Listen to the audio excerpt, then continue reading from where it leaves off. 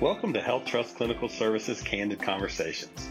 This is a conversation series where we highlight physicians, clinicians, and supply chain leaders who are innovating, caring for those in need, and working to improve human life.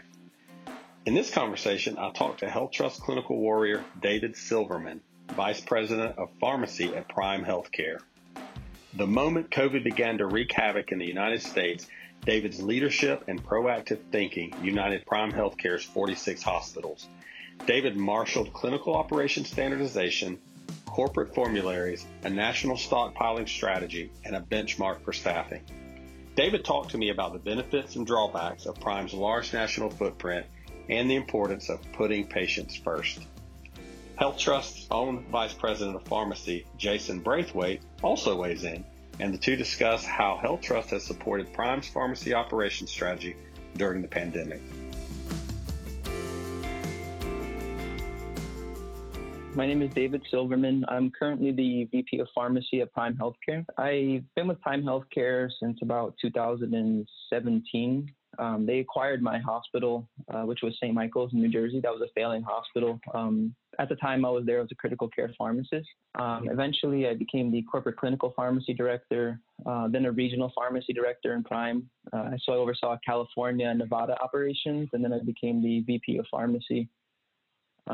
Before that, I did a PGY1 residency in New Jersey, and then I have 2 board certifications in pharmacotherapy and critical care. So that's kind of my clinical and operational background. Great. Tell me about Prime Healthcare.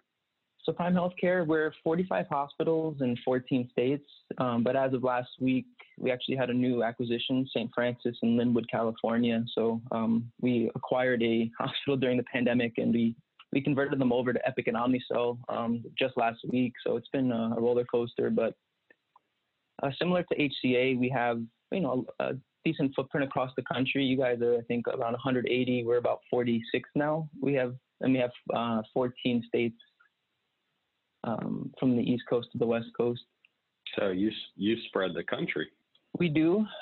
We have some markets that are better infiltrated than others, like, for example, 16 in California, 6 in Texas, but then we have these one-off hospitals in Indiana, Florida, Georgia, 2 in Ohio. So, there's not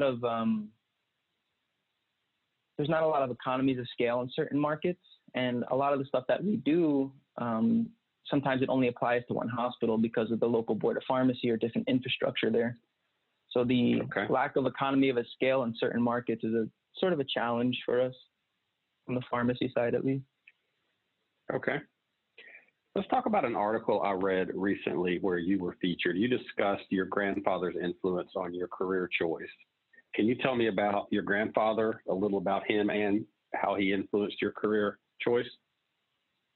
Sure. So my grandfather, his name is Alan Silverman. He's a clinical pharmacist specializing in pain management, and he was based out of the Jersey City Medical Center in New Jersey. When I was in school, elementary school, he used to take me on pain management consults with him around the hospital. And it was just really an incredible experience to see that interaction between him, the patient, and the physician. And that's really what kind of got me interested in pharmacy to begin with. And I modeled a lot of my clinical career based on those early interactions. So as soon as possible, I did a residency, and then I tried to spend as much as my time at the bedside whenever possible, trying to round with the interdisciplinary team in the ICU. So because of that time that I spent at the bedside, I was able to see the downstream impact of pharmacy and our decision on things like nursing and physician workflows. So when COVID-19 hit, it was really kind of impactful for me because, again, I came from a very bedside-based career, thinking about things like we only have 20 ml vials of propofol left, or trying to imagine our colleagues managing vents for patients with ARDS without paralytics, for example. So because of that early on bedside approach and kind of being with the nurses and physicians more so than some other pharmacists might be, it really became my focus during the pandemic to make sure that we didn't run out of these critical drugs and how my decisions might be impacting the care that they're providing. So that's kind of how it all tied together from my perspective. That's amazing to me to hear that your grandfather had you round with him when you were young. and that translated into really some of the response that you had during a pandemic and how it really shaped your response through a global situation. So that's really cool to hear how that translated over time. In the article I mentioned, you also mentioned the need for a prioritized standardization strategy. Can you tell me a little more about that? So like we said earlier, Prime Healthcare has 46 hospitals in 14 states as of last week.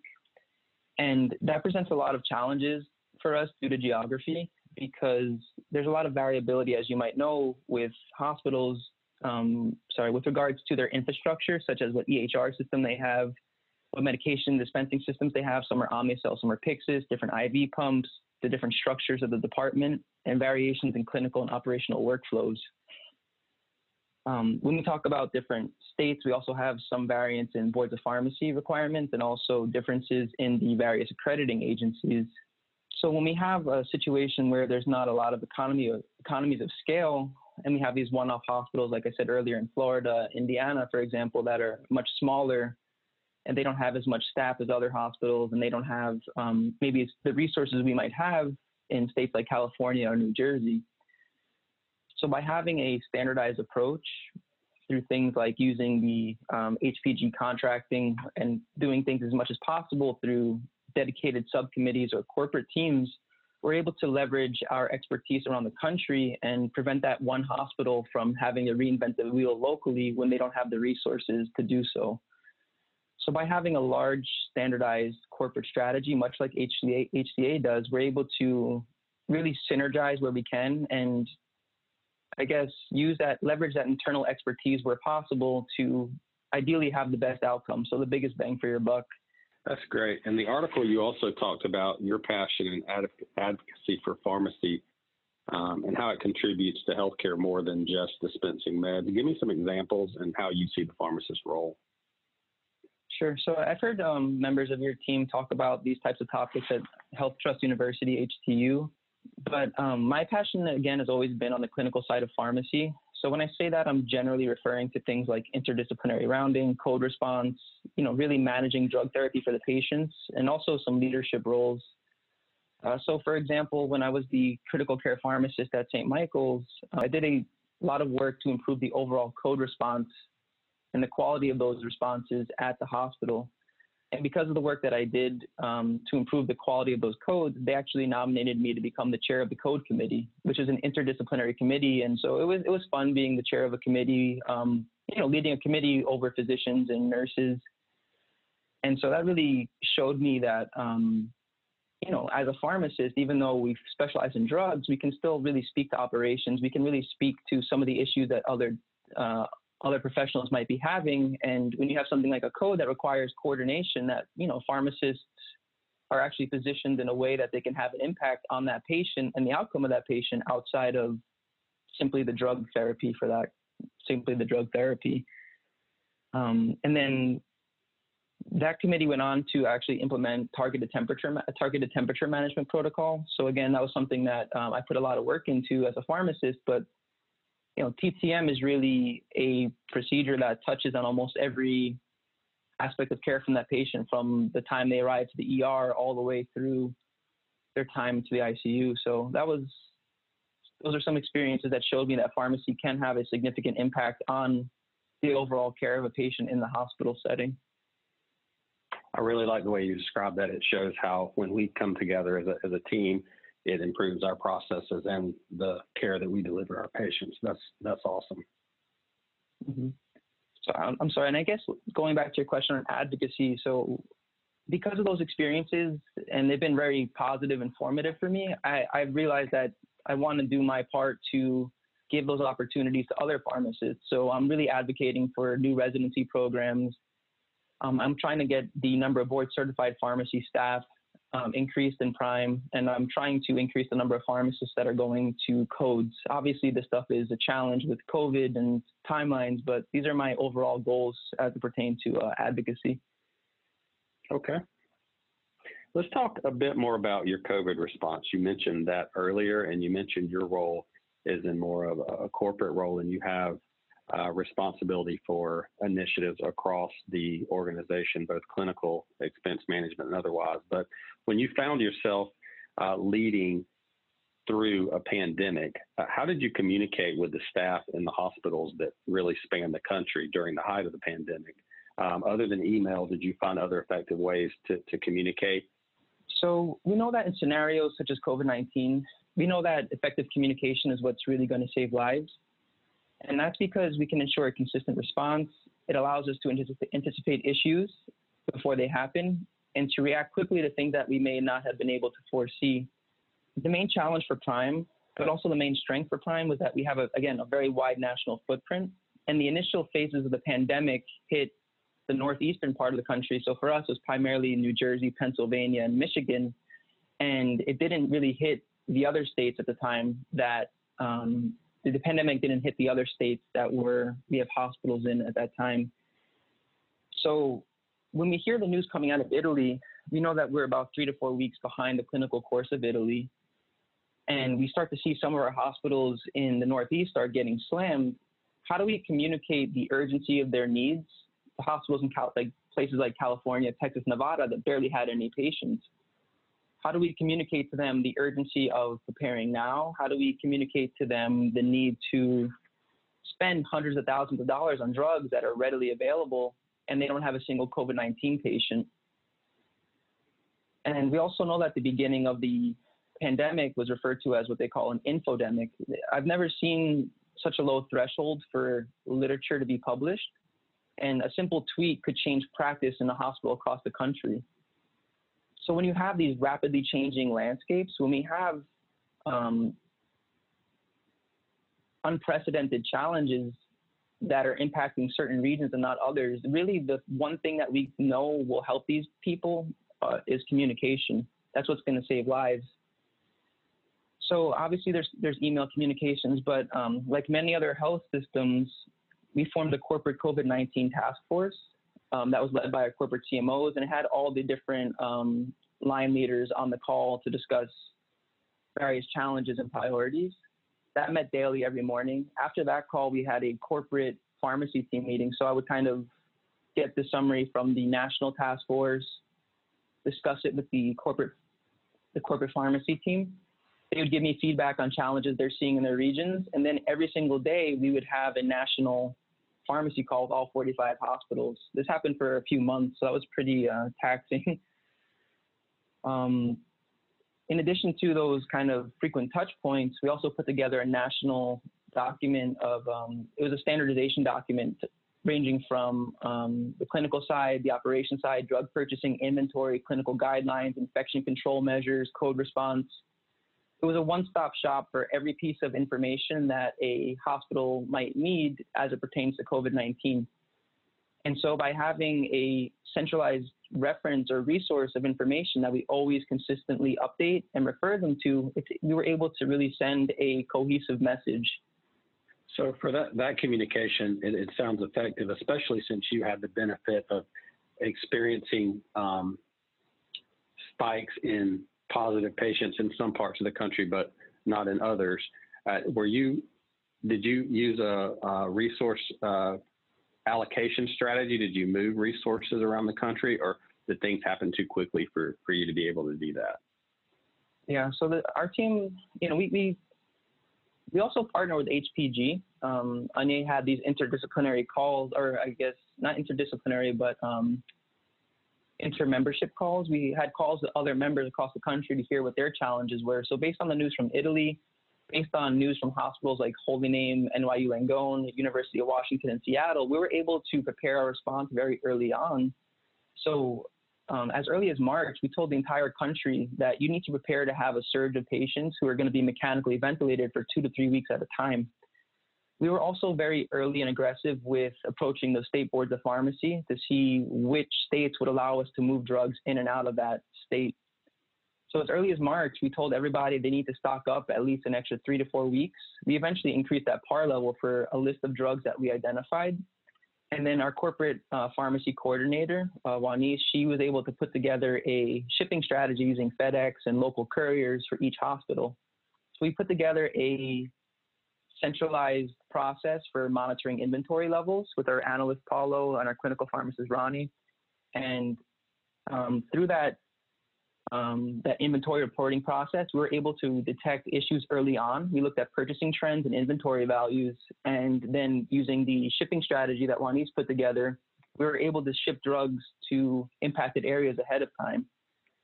And so through that strategy, there was not a single instance where someone didn't have a sedative, analgesic, paralytic. There was no drug shortage that I'm aware of that created a negative patient outcome. So that's one thing I'm proud of with the response that we had. That's impressive. You had mentioned your relationship with HealthTrust. We have Jason Braithwaite, who's one of our pharmacy leaders at HealthTrust, with us today.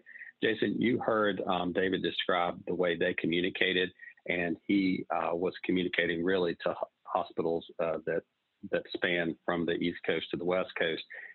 Can you speak a little bit about your challenges and the infrastructure you put in place for communication and how that aligns with what David described?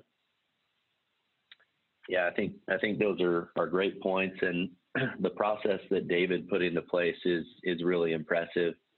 The one thing that we know within the pharmacy space is about half of the drug shortages are fabricated by purchasing patterns as well. So the pre-buying, the panic buying, some of those things can really put pressure on the supply chain because it takes a significantly longer time for the pharmaceutical manufacturer supply chain to ramp up. And so if IDNs are purchasing, in advance, that can be impactful as well. So to David's point, really getting ahead of things is very key in this space to prevent shortages at your facility. If you wait until the need arises, if you're not predicting and working ahead to look at shortages, it's going to be too late. And so within HealthTrust, we also have a drug shortage task force. We're constantly looking at wholesalers' data. We're looking at our internal members' data and really keeping a very tight pulse on the market to figure out what are the strains and what strains are happening on different pharmaceuticals at different times. And as you know, that process is not just localized to the U.S. Manufacturing occurs in China, India, Europe, all over the world. And so keeping a pulse on what's happening in the world is key. So I think having that preemptive strategy is absolutely necessary. It's something that we've put a lot of focus and effort into here at HealthTrust.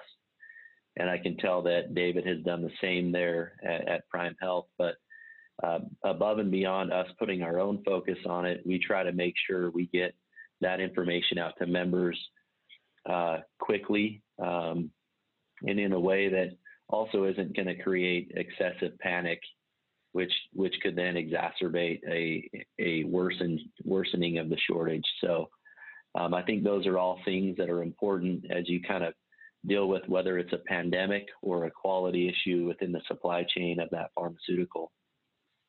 I was just going to say, thank you to Jason. I wanted to mention that, a lot of the elements of our strategy that we're discussing aren't necessarily novel. A lot of other major institutions have done very similar things, but I do want to sincerely thank the relationship with HPG. That newsletter that everyone sends out once a week, and the McKesson Control channel, that was definitely a key part of our strategy. And also things like the contact information or information on how to establish accounts with the direct purchases for the manufacturers. Those are all pieces that HPG put together and sent out to the membership. And those are things that we took very seriously and acted on very early, and we're very persistent about. So because of the partnership with HPG and the partnership with the manufacturers, direct purchases, but then also looking at the data and the clinical course of the patients, we were able to work with those things to really guarantee the drug supply chain. And I think one thing I just wanted to add, Rick, going back to that question on communication and how, these resources are great, but if people aren't taking it seriously, we can send them all this vendor contact information as much as possible. If they don't actually act on it, it's not doing anybody any good. But on those national calls we had every day, we always gave about 15 or 20 minutes for pharmacists, the frontline staff to communicate with the rest of the country and talk about what they're seeing. Really just almost a therapy session for the people in the impacted area. But then, ideally it was a forum for them to emotionally prepare people across the country that they really need to take this seriously, because communication is only as effective as it's interpreted. And I think that hearing their colleagues talk about the death and the challenges that they're seeing really is what spurred them to action. Okay. David, you had mentioned earlier misinformation, and you had referenced the tweet, but one phenomenon or one remarkable observation that I've had during our industry or the healthcare industry's response to this pandemic and to COVID was the rapidly changing guidance that we received and the subsequent policy changes that had to be made and practice that had to be changed almost daily, and sometimes with not much ability to communicate in advance and effectively communicating with staff what the new clinical guidance was. How did you and your team handle those rapidly changing clinical guidance with the treatment options that you had and decisions you had to make for your patients? Sure. So earlier on, a lot of people referred to this period of COVID-19 as an infodemic. And again, there was never such a low threshold to publish in this therapeutic area. So we saw a lot of these challenges with clinical quality, safety, and efficacy on everything ranging from melatonin, vitamin C, steroids, hydroxychloroquine, tocilizumab, azithromycin, ivermectin, Pepcid, anticoagulation strategies, and a lot of other drugs and interventions. And we discussed how we had that national standard guideline, and there was times where we would publish it twice a day because there was groundbreaking, almost 180 perspective on certain therapies that it's not effective and causes harm. So because we had a very proactive strategy, we were able, and we established our processes very early on, I actually tried to spend more time slowing down than speeding up. We ramped up as much as possible, as soon as possible. But then once we started to see the literature doing these 180s and how people were being very reactive, we put a lot of priority on slowing down.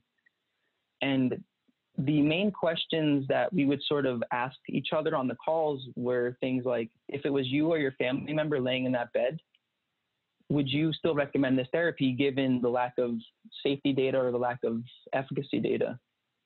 And if people felt that, sometimes doing anything is better than doing nothing, but that's really not the case. That's not how we practice medicine. And it should really be an emphasis on first doing no harm. And it was really hard to break that mentality. And the second question is, okay, fine. So you think that maybe it is beneficial, but we all know that there's a national shortage on PPE. And are you going to make a nurse go in the room 3 times a day to give somebody vitamin C, PO? If that was your friend or family member, would you feel comfortable with them having to go into a COVID patient's room and give them vitamin C? And this was early on in the pandemic when we didn't really understand surface contamination. We didn't know how it was transmitted.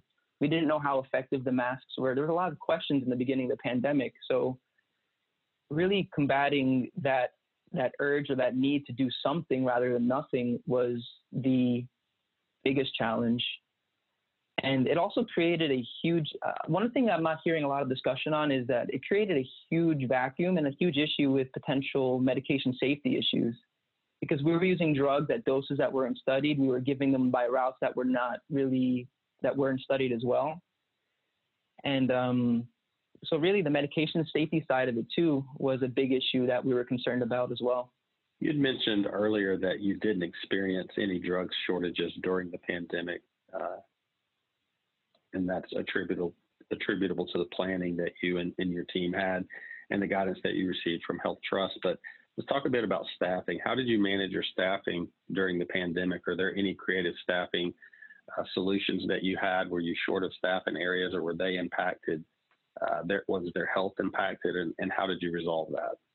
Sure. So early on in the pandemic, we instructed every pharmacy department to put together a surge plan, a disaster plan, and department contact lists. So the disaster plan went through various scenarios of staffing reduction. And so, for example, I would have a document and say that if we lost up to 75% of our pharmacists and techs, this is what our plan would be. We also broke down responsibilities based on what's an essential physical responsibility. So what is the minimum number of people we need on site to ensure drug supply chain? So is it the purchasing? Is it the stocking? Is it the delivery, the compounding? What's the minimum number of people we need on site, and what can we outsource or do remotely? So every single hospital came up with different levels of services and solutions where they would need, so every hospital came up with different levels of services. And based on that level of service, we had different levels of downtime, essentially. So we established remote EHR access for all pharmacy employees across the country. We set up access for sister hospitals to cover for each other. And then we also contracted with Cardinal. And for every hospital that didn't have a sister hospital that could easily cover for them, and even hospitals who do have a sister hospital, what happens if both hospitals get hit? Cardinal was able to onboard our hospitals to do emergency remote order entry services for us in that event. So in a scenario like that, Cardinal would handle all the profiling, and the remaining staff would be able to focus on the physical responsibilities of drug supply chain management on site. And the last thing we did was, similar to other institutions, we adopted block scheduling, and we really had to explain or help pharmacists rationalize. A lot of people feel that they need to go to codes, they need to be on the floors, but in the beginning of the pandemic, again, we weren't sure how this was going to impact the various departments.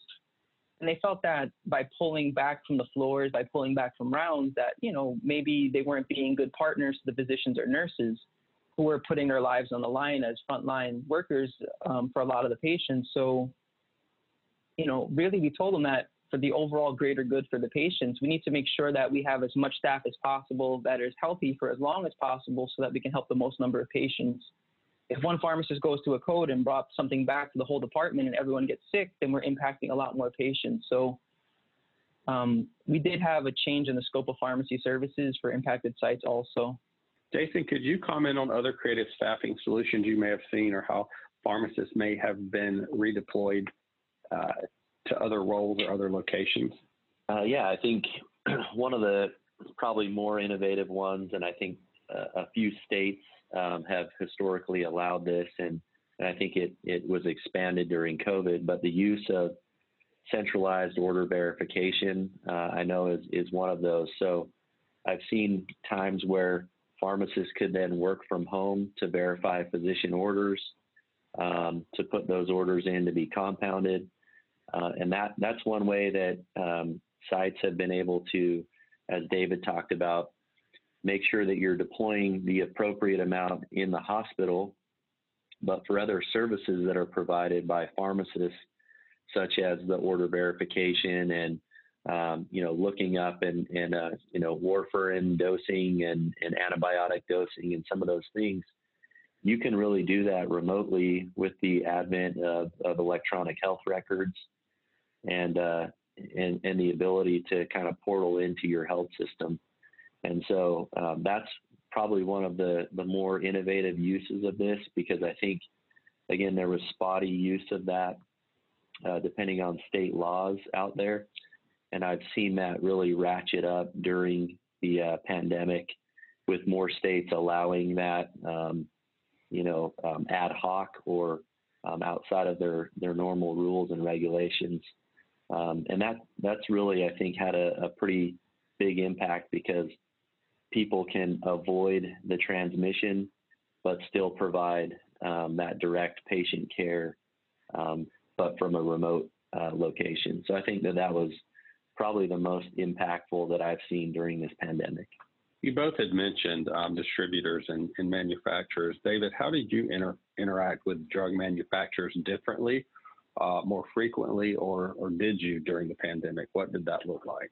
One of the interesting pieces of this pandemic was that a lot of the wholesalers and some of the manufacturers also, they place drugs on allocation based on historic utilization. So if you have a GPO strategy looking at, one particular manufacturer of a drug, and that drug goes on shortage, you have no historic purchasing of the alternative product from another manufacturer. So the other interesting thing is that we did a wholesaler conversion about 2 years ago, or three, I guess it's 2.5 years ago, but even though we had some historic purchases from our previous wholesaler, those that historic purchasing volume didn't really carry over to our new wholesaler.